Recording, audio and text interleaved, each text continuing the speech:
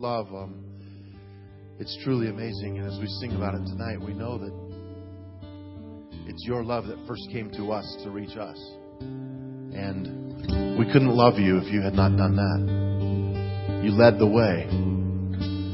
Tonight we come in moments like this after singing these incredible songs with these great lyrics and this great music, and our hearts are just opened up to say, thank you for your faithfulness. Thank you for it, Lord. We love you. We give you our cares, our worries, our anxieties. We lay them at the altar tonight. We rest. With heads bowed, I just want to speak rest and peace into some of you tonight who are carrying that weariness, that worry, that anxiety. We all fall into it. We know we're to cast our cares on the Lord, but sometimes it's tough. It's difficult, and especially days like this. And some of you have had one of those weeks. And cast your cares on Him, because He cares for you, and you can rest in that. How many of you just need to know that again? You just need to hear that. God, help these. Bless and encourage and be strong tonight as we lay these things down for your glory, we pray. And everyone said, Amen. Amen. How many of you know somebody who's standing around you? So please say hi to them, and if you don't know them, find out who they are, would you?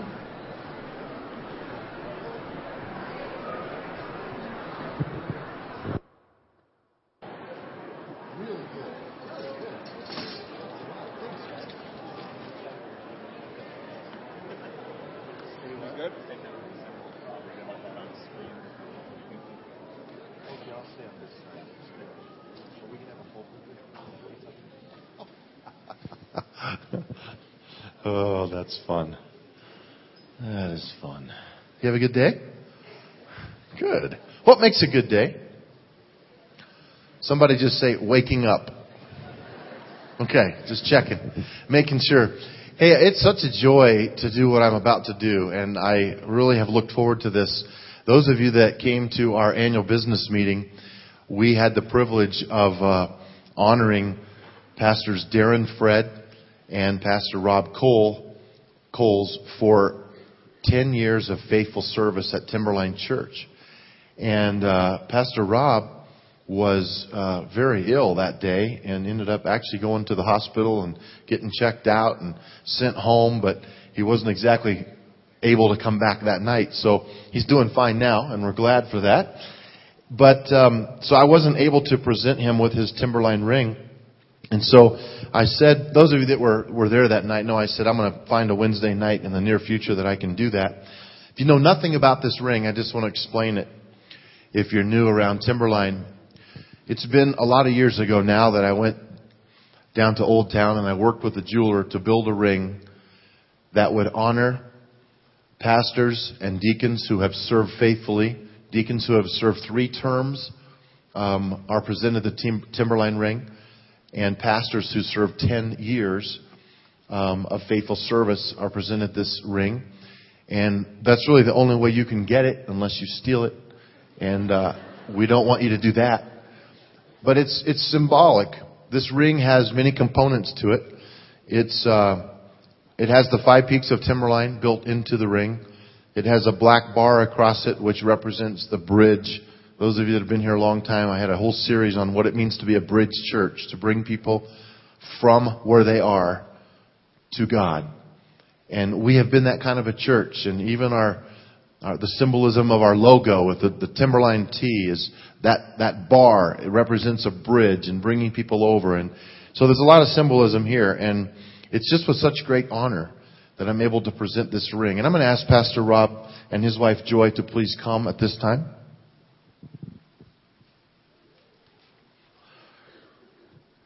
Come on up here, and I want to just talk a little bit about them and who they are and who they have become. I know that you love them and respect them and care deeply for them. And come right on over here. Joy, I just want to say to you, though I know you're not going to be wearing this ring, you have helped earn it for him.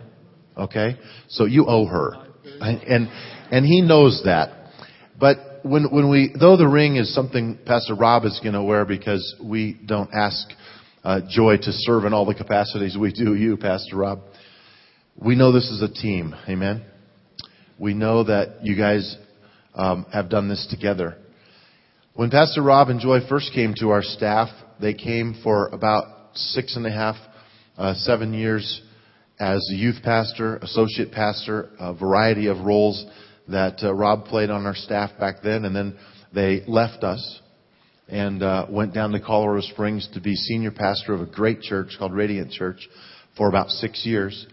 And then about 3.5 years ago, they came back to Timberline after they finally saw the light. And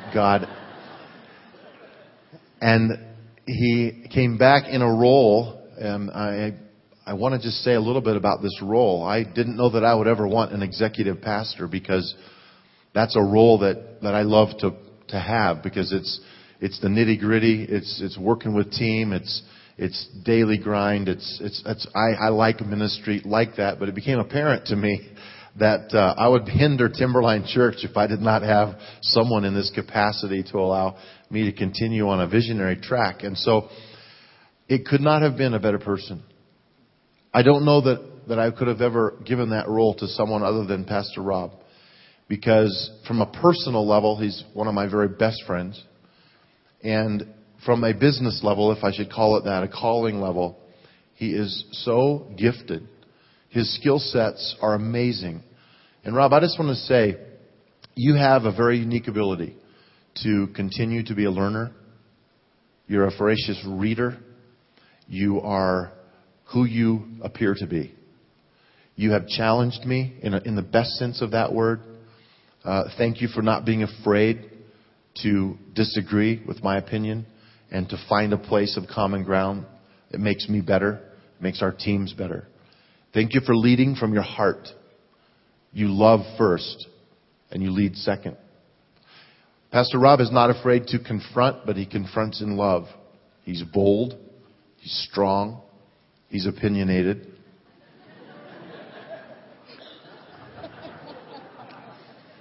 Strongly opinionated. But flexible. Pliable. He's not afraid to receive correction. And I honestly want to tell you, I think that's amazing. And I couldn't ask for a greater relationship with a pastor and a friend. And from all of us, deacon teams who have served, leaders who have served, all the volunteers who are here tonight, respect you and want to honor you on this night. All of us are a part of this. Would you join me in saying a huge thank you and a bless you to Pastor Rob Coles and his wife, Joy. I love you, guys. Bless you.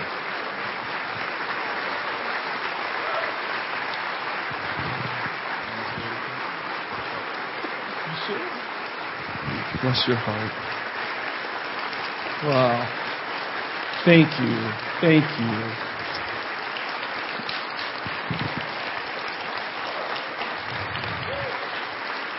Thank you. Bless your... Okay, quit. You're cutting into Dick's time. Let me just share with you my opinion. I'm just kidding. Joy and I both are so it's humbling to have the privilege to serve Jesus with you. And I'm so grateful on so many levels to be back. I told Derry right after we came back that we had some trip up in the mountains and we were coming down the pass and we came to that sign for I-25 and it said Colorado Springs or Fort Collins. There was just something so incredible in my heart when I knew my exit was to go to Fort Collins.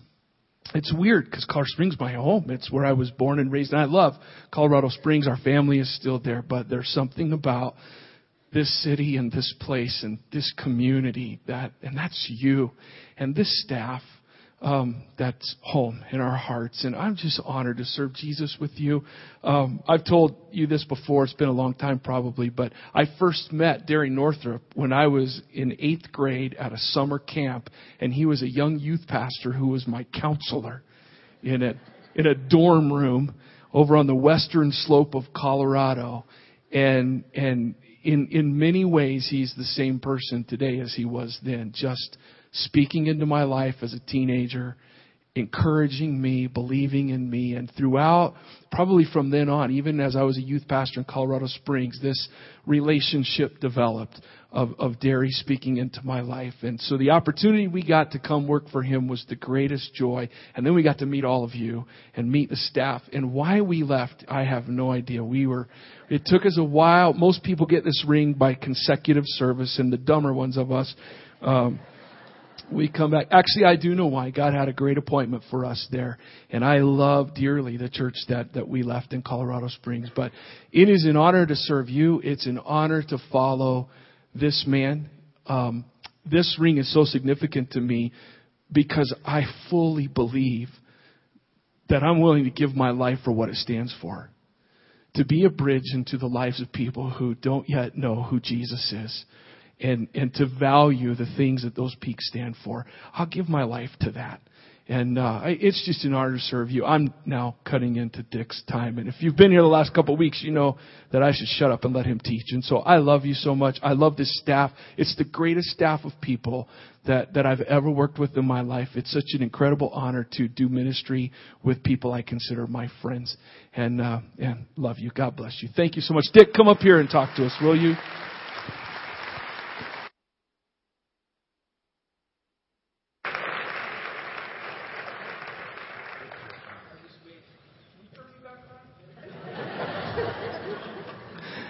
We asked Joy if she wanted to say anything, and she will not usually talk in public, but we both feel the same way. And my wife is the most amazing woman. I know you feel that way about your wife, but you're wrong. My wife is the most incredible human being I know, and I love her with all my heart, and I'm just so grateful for her too. Bless you.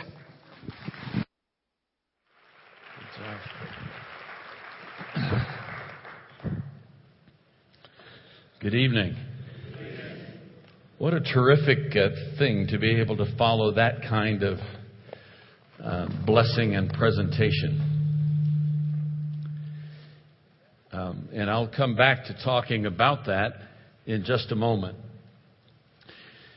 This is Easter week. This is what historically in the church calendar is called the Passion Week.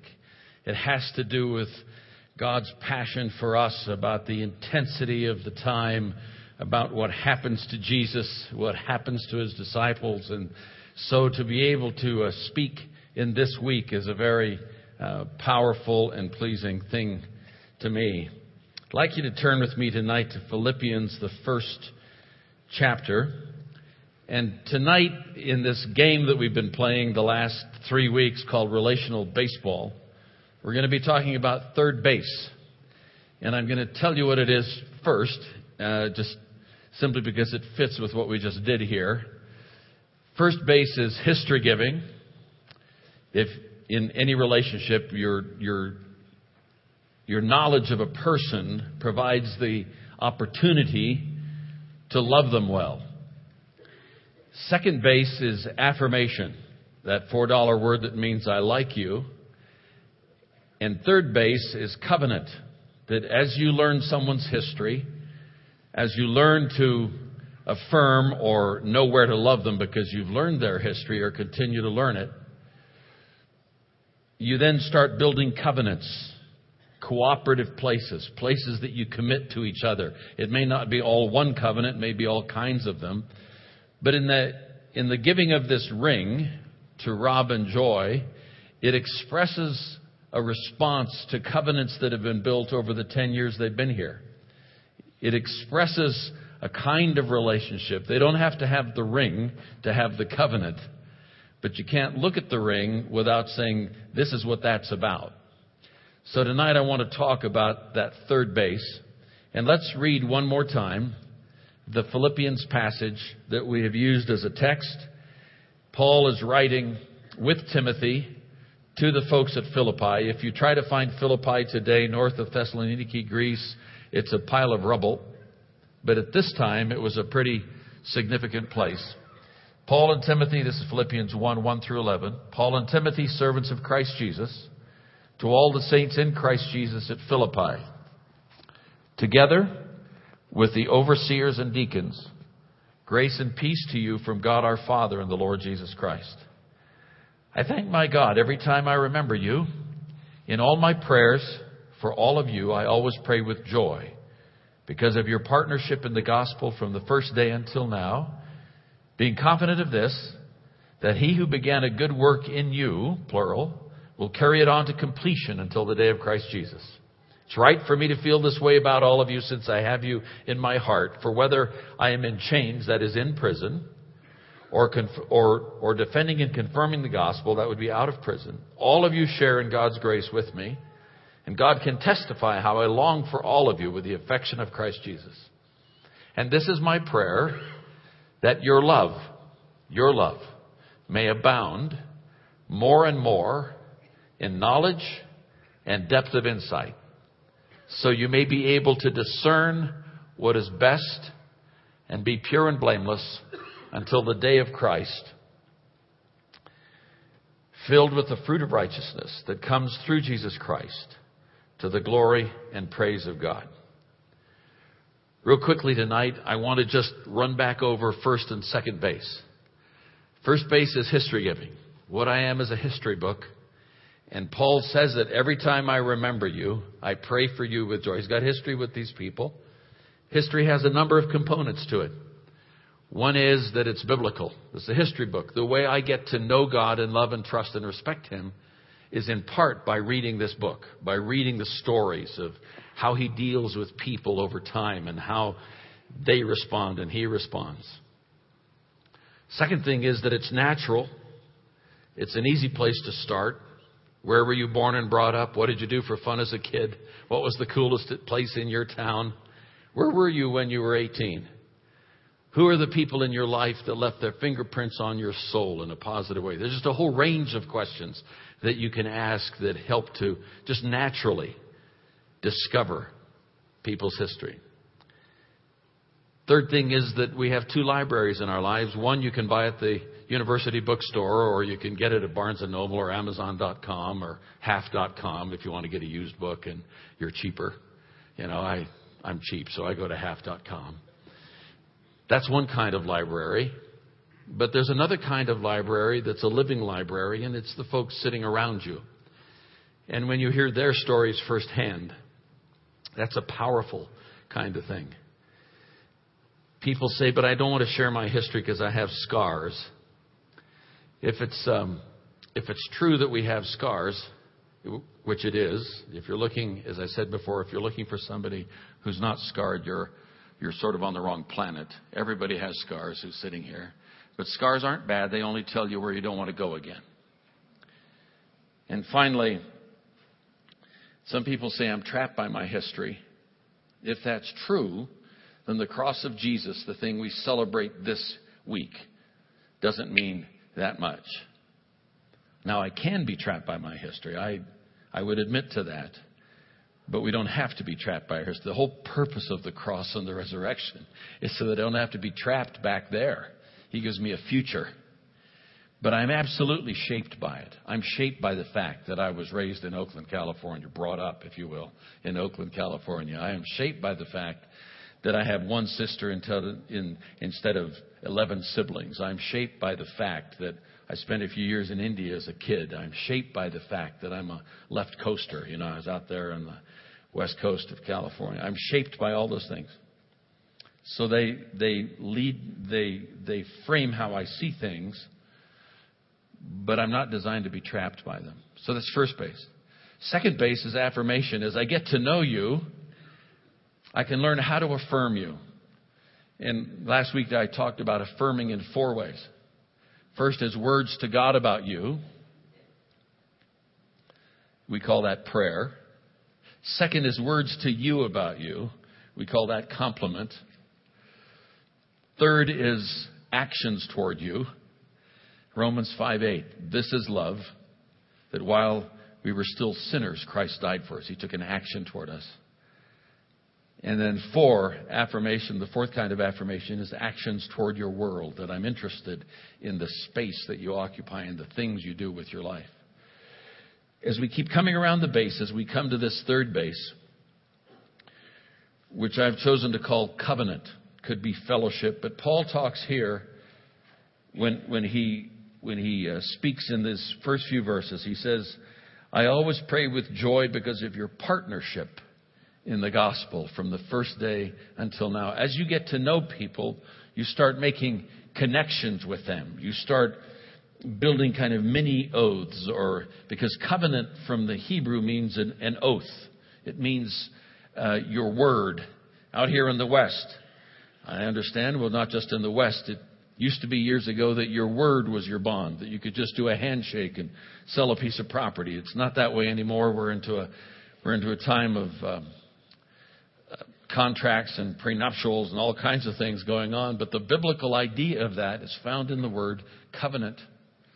Sometimes it's a covenant that's one way, which is the covenant that we'll be sharing around the Lord's table, where the king says, this is how it's going to be.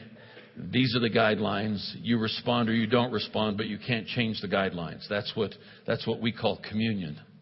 There's other kinds of covenants where you mutually agree on certain things. But in relationships, you make all kinds of mini covenants with each other. You even make covenants sometimes with yourself. You know, I'm going to be good. I'm not going to do this today. I'm not going to eat that. For me, it's almost always about food. And I almost always break them, you know. We got a call. You know, Job said, I made a covenant with my eyes not to look on a maiden. That's an interesting kind of language that he uses there. We got a call tonight from our eldest daughter, and Ruth and I don't come from a tradition that's sort of liturgical, that looks at the church year and goes by Epiphany and Lent and so forth. We don't come from that kind of background. But over the years, especially our children, they started looking at that more closely, and I have great respect and think there's a lot of merit in that. But Lent is that time between Ash Wednesday and Easter. Some of you come from this background.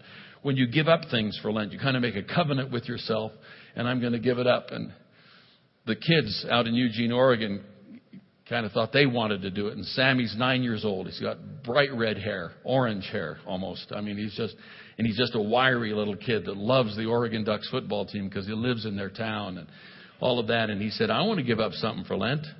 And they said, what? He said, I'll give up sweets, which is not easy when you're 9 years old.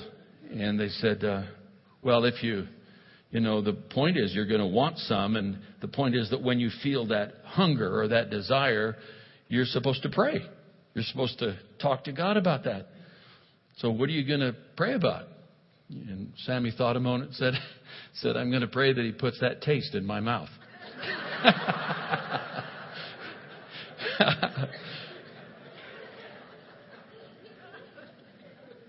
Three things I'd like to say about covenant tonight. First is this.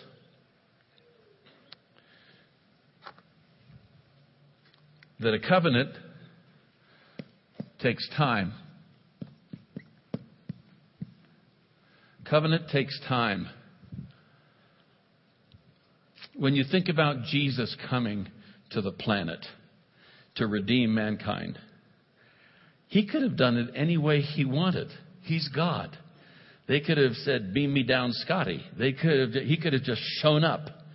But he comes as a baby in this country that no self-respecting Roman soldier wanted to be posted to because it was fractious and they had religious strife and all kinds of stuff going on there. And he comes into this awkward situation, and you read the story in the Gospels and you see this about Jesus. I mean, why did he come and spend 33 years? I mean, he could have done it maybe in a year and a half or in a month or two. Why 33 years?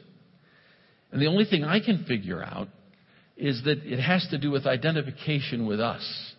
That it has to do with understanding how relationships are built or how we understand life to be. I would think it would be fair to say that he knew these disciples that he chose, all from Galilee, all from his home territory, these 12. I think it would be fair to say that he probably had known them for some time before he chose them.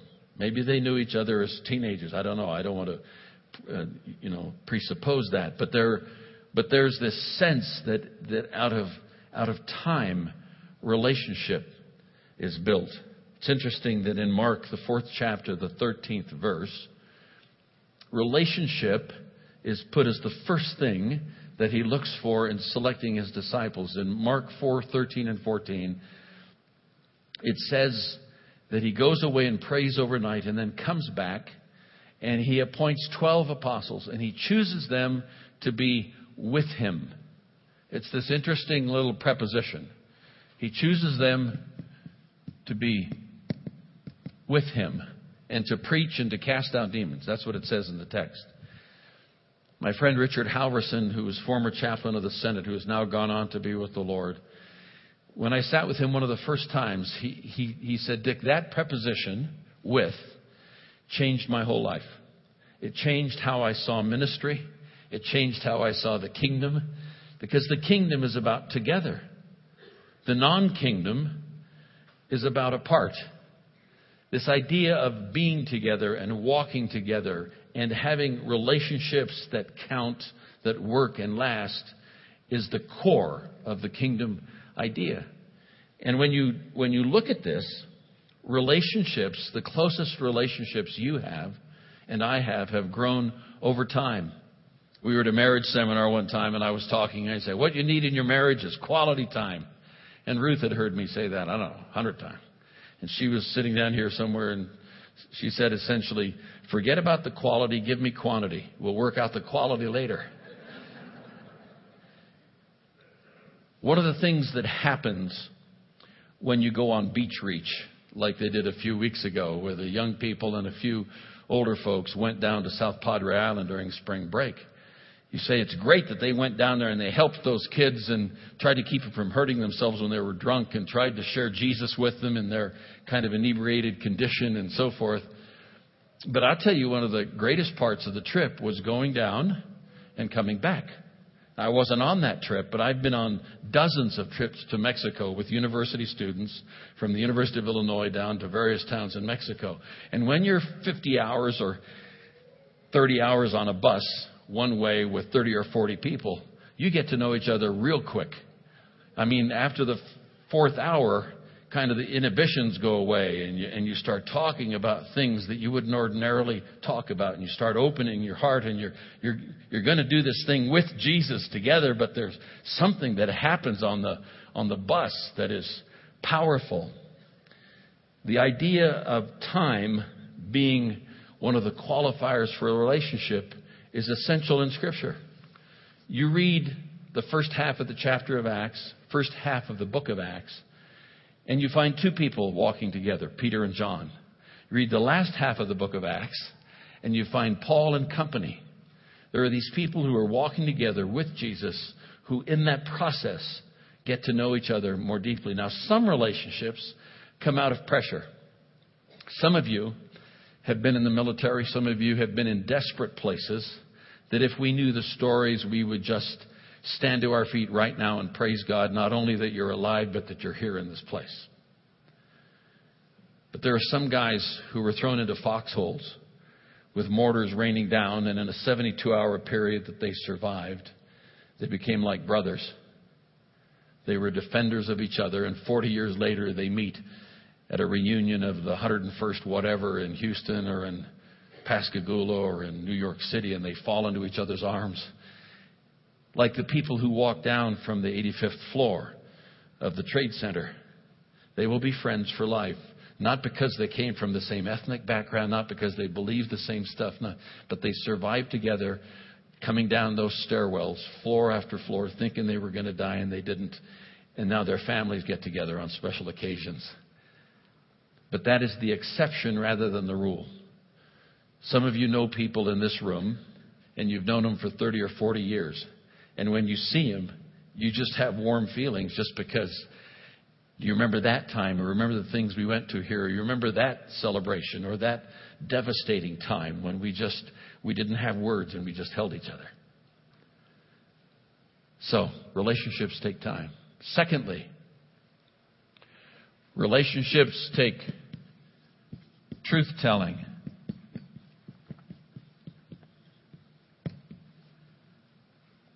truth-telling.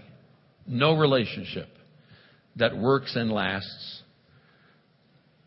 works without truth-telling. Listen to this verse. This is Mark 10:45. Mark 10:45. For the Son of Man... Now, Jesus has just told the truth to his disciples because they've been kind of fighting in this text about who's going to be the greatest and all. And Jesus looks at him and says, the Son of Man did not come to be served, but to serve and to give his life a ransom for many. That idea carries with it the essence of what relationship is about. Let me frame it this way. How many of you over the years have heard some discussion or read something about authority and submission? Anybody? You've read or heard something or done some studies on authority and submission? I'd just like to make a couple of observations.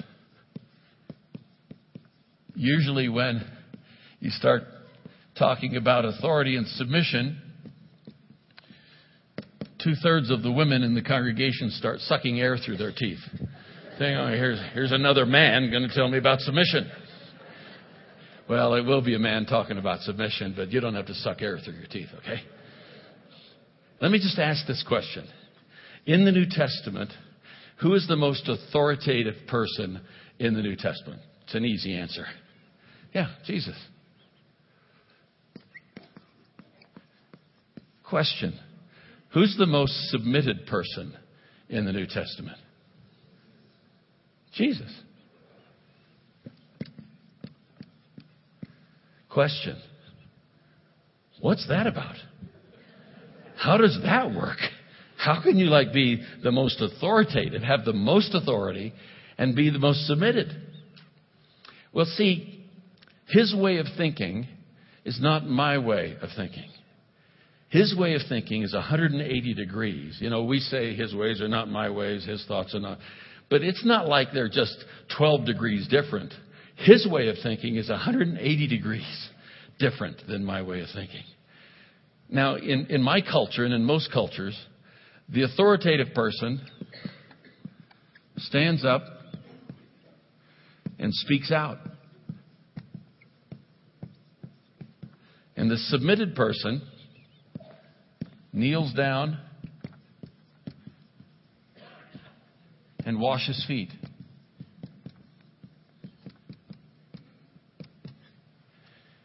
Jesus comes along and says, why don't you be part of my kingdom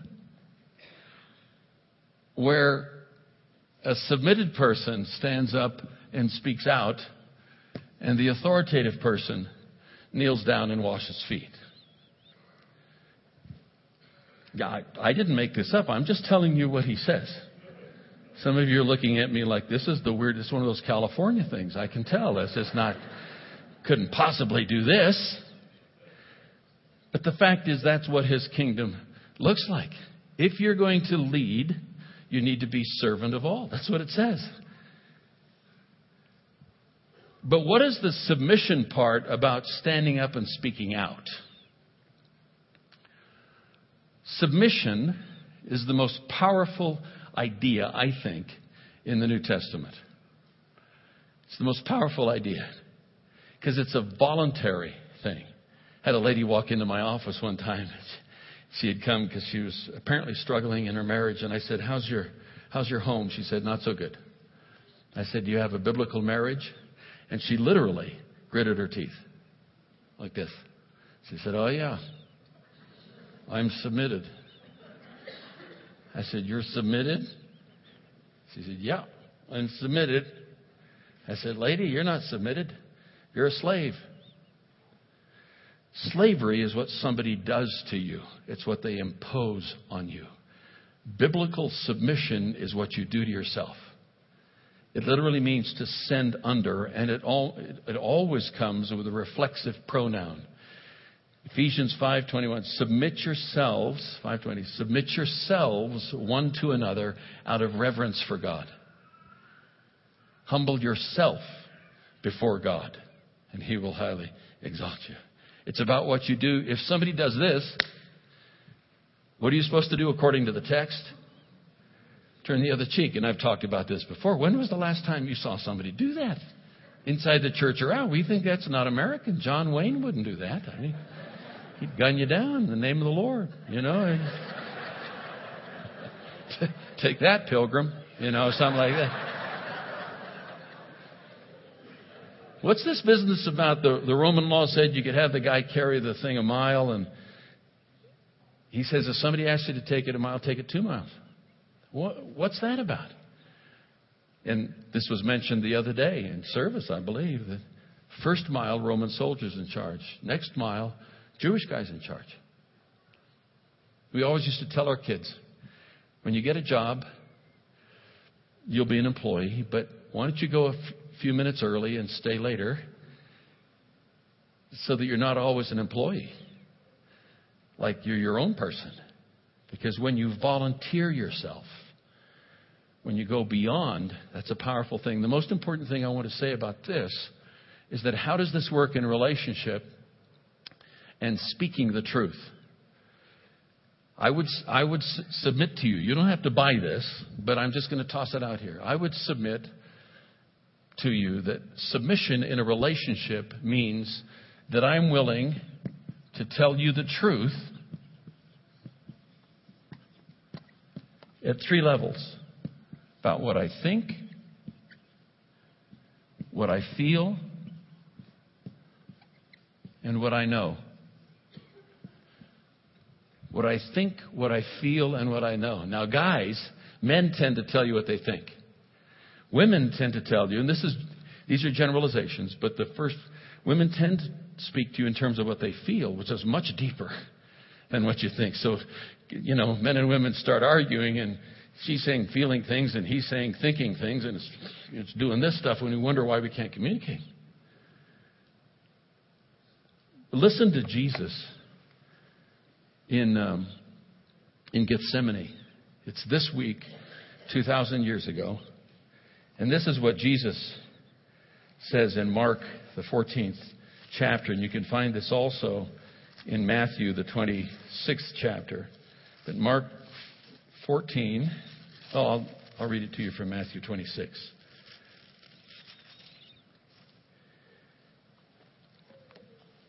It says in Matthew 26, verse 39, "My Father, if it is possible, may this cup be taken from me, yet not as I will, but as you will." Then he returned to his sleeping disciples, kind of woke them up. And in verse 42, he goes back and prays the second time, "My Father, it's not possible for this cup to be taken from me. If it is not possible, taken away, unless I drink it, may your will be done." What he's saying is, Father, this is the closest relationship ever. The Father, the Son. And he says to him, because he's submitted, he says, let me tell you what I think and feel. If there's any way to take this cup from me, take it away.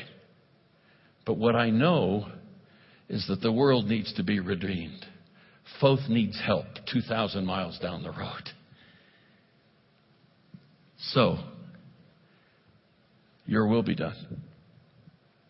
Here is Jesus, who is so submitted to the Father that he doesn't hold back his feelings or his thoughts, but he expresses them. In order to do that, however, you need one other thing. And I rush to conclusion here. The thing you need in order to do this is you need tenacity.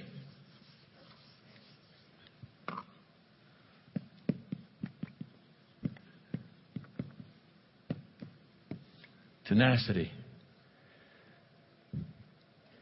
I need to know that if I tell you the truth, you won't run away. Relationships work over time because people say, I'm on you like glue. I'm on you like glue. We live in a culture that says at the first hint that there's anything that's kind of up against my opinion or this sort of thing, well, I'll just leave then. I'll just go. Well, there are ways to handle conflict, and I meant to say this at the front end, but let me say it now. I talked about affirmation last week. I'm talking about covenant this week. Somewhere in there, when you have relationship, you have conflict. How many know that there are conflicts in relationship? The only people who don't have conflicts are in the cemetery. We have conflicts, but conflicts are neutral. David Augsburger some years ago wrote a book called Caring Enough to Confront. And in that he listed 5 ways to deal with conflict. The first way is, I'll get you. I'm right, you're wrong, I'm going to get you. No, I won't ask how many have done that. We're all specialists in that. Another way is, I'll give in. If that's how it's going to be, you're always right, I'm always wrong. I'll just curl up over here in the prenatal position and suck my thumb and eat a few worms over in the corner, and I'll give in. The third way to deal with conflict is, I'll get out. If that's the way you're going to be, I'll just leave. I shared this story with some of you before, that I met some folks down at a conference years ago, and they had just been with a couple who had been married for 75 years. And you have to be pretty old to be married 75 years. And they called him up to the front and they asked the old gentleman, to what do you owe the longevity of this relationship? He said, well, me and Ma had this here relationship, this idea that if we ever got into it real bad, where it was really hot and heavy, I'd just go out and sit on a porch until we all cooled down. Then I'd go back on in there and we'd work it on out. He said, I guess this marriage has lasted this long because of all that great outdoor living.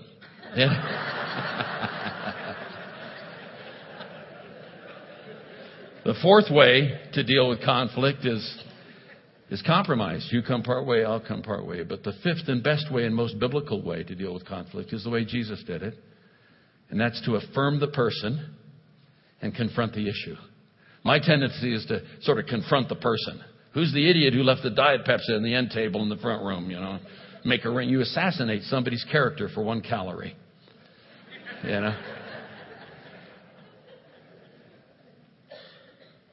Jesus with the woman caught in the act of adultery in John 8, when they want to stone her, he simply kneels down and writes in the dirt. We don't know what he wrote. But he says, he who's never sinned, go ahead and hit her with the rocks. And it said, from the eldest to the youngest. The eldest had more sins. They left. And when he stood up, he just asked her, who condemns you? And I can see the smile spreading across her face. She looks around and says, nobody. And then I see him start smiling. And he says, me neither. I don't condemn you. Go and don't do that anymore. Paraphrase of that would be, you are a great lady. And that's not the kind of thing great ladies do. Affirm the person, confront the issue.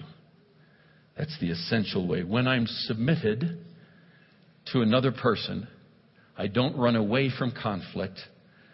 I stay there. I speak the truth in love. Affirm the person, confront the issue. That's how it works. This idea of tenacity is profound. In Proverbs, the 18th chapter, the 24th verse, it says, a man of many companions may come to ruin, but there is a friend who sticks closer than a brother. Most powerful words in a relationship can be, thank you, I love you, I'm sorry, forgive me. But how about, you're stuck with me. I'm not going anywhere. We are going to walk this through. We are going to figure this out. We are. If I know you won't leave, I can afford to tell you the truth. There is no covenant more powerful than Jesus with us at his table. Tonight, as we move toward communion, the Lord's table, let me share it this way. When you take the cup, you think of the time that Jesus has spent walking with you. Think of his truth-telling, speaking into your life. When I say things about myself, or I'm trying to make myself look better. And he cuts through all of that and he says, let me tell you how I see you. And I'm not going anywhere. I'm here with you and for you. But let me tell you how that works. Time, truth-telling, tenacity. It's the essence of what the table is about. And the table has to do with covenant. It is the premier covenant in our lives. This is a more profound covenant than marriage, and marriage is profound. It's more profound than citizenship in this country, and I love citizenship in this country. It has to do with citizenship in another country, in another place. Not with a president or a premier, but with a king who lasts forever. And when we share our lives in this way, as you take the cup tonight, think of the fact that He has taken care of your history, that He affirms you by wanting to be with you, and that He has made covenant with you in the cup. And we'll come back in just a few moments and talk about that. Tonight, as we bring the elements, as the ushers come and prepare to serve the elements, as we do that, we have a wonderful group of friends who lift their voices to the Lord in song. It's an ensemble. It says that just before Jesus went out to Gethsemane, that He with His disciples in the upper room sang a hymn. And that probably the hymn was what we call the Hallel, which is found in the 118th Psalm, the 24th verse. And that verse says this. Jesus is going out to Gethsemane. This is the verse. This is the day that the Lord has made. I will rejoice and be glad in it. Just as you receive the elements, I'll come back and I'll instruct us in a moment. As you receive the elements, just listen to the words of this song that's going to be sung. You are welcome to receive communion if you have stepped into Jesus, if you've invited Him into your life, no matter what your background is. Please share in this with us. If you haven't done that, please just let it pass. Thank you.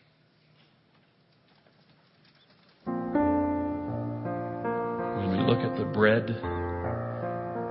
and at the blood of Jesus, those are the elements of the covenant. The body says,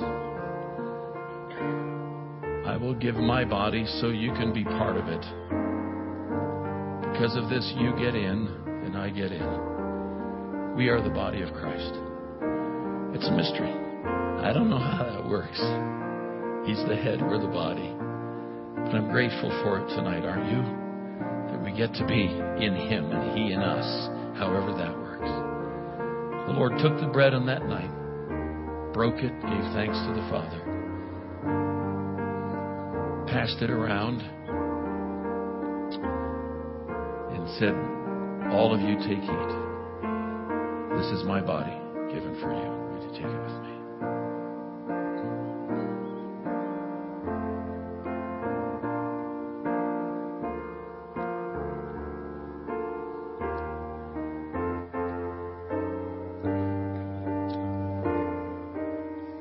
Precious Lamb,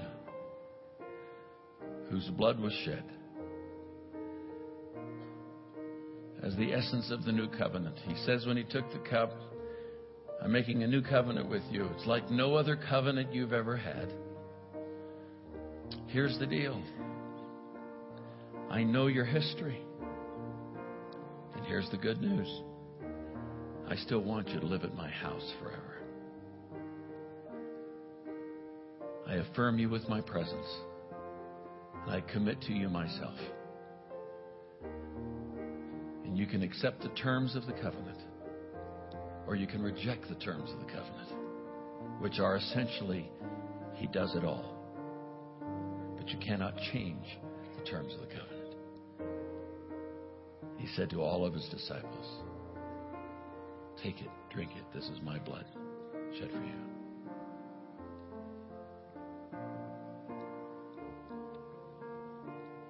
Let's just take a moment in quietness and in your own way, just thank Him for the covenant that He made with you so many years ago.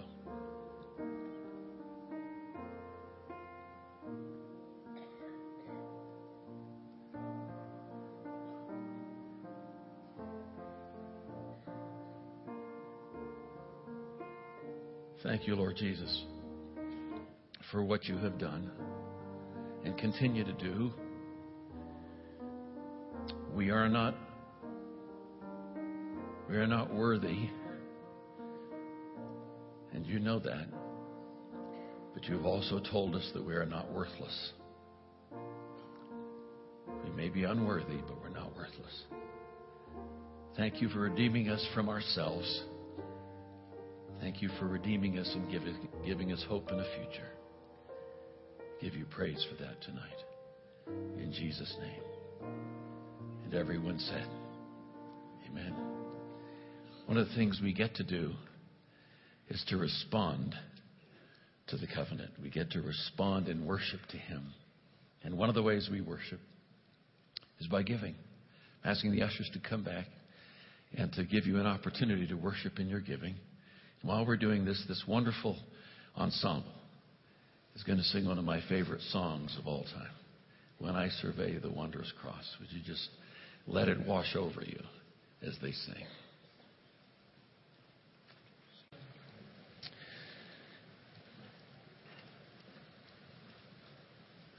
When I think of covenant, I think of agreements we make with each other that sometimes are verbalized and sometimes they're just there. Some of you have heard me tell this before, but I was in the 5th grade. I used to play after school at Horace Mann's School in Oakland, across the street from my house. And one day some junior hires came over, and when you're in the 5th grade, a 9th grader is God. You know, they're bigger. Their voices like are lower, stuff. And they started fooling with us. They started kind of jabbing at us. And one guy had a little knife. I mean, it wasn't anything, but they scared us real bad, and I ran home. And I ran into my front yard just as my dad was pulling up in his 1951 slant-back Chevy. Some of you remember 1951 slant-back Chevys.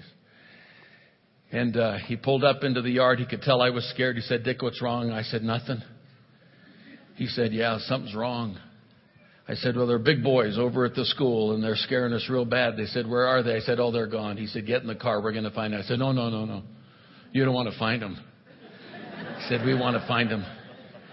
So we got in that car and we started up Ignacio Avenue, just went up over the hill, and the ringleader was walking home.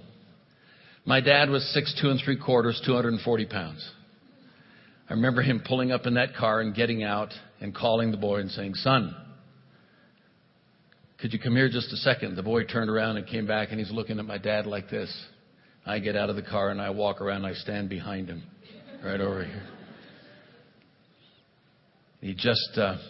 He said, "Son, now Dick here tells me that you've been scaring him and his friends." He said, "Oh, we were just fun, and it was nothing." He said, "Well, it scared him pretty bad." He said, "No, we were just fooling around." And he said, "Well, be that as it may, I just want you to know that if you ever do that again, you don't have to deal with Dick. You'll be dealing with me." I remember going, yeah. That's called covenant. Thank you for covenant, Lord Jesus. Bless us this night. Thank you for great hearts. Thank you for rings that symbolize covenant. Thank you for music that lifts our spirits. Thank you for friendships across the years and across these aisles. Bless us as we go, we pray. In Jesus' name, amen. Go in His grace.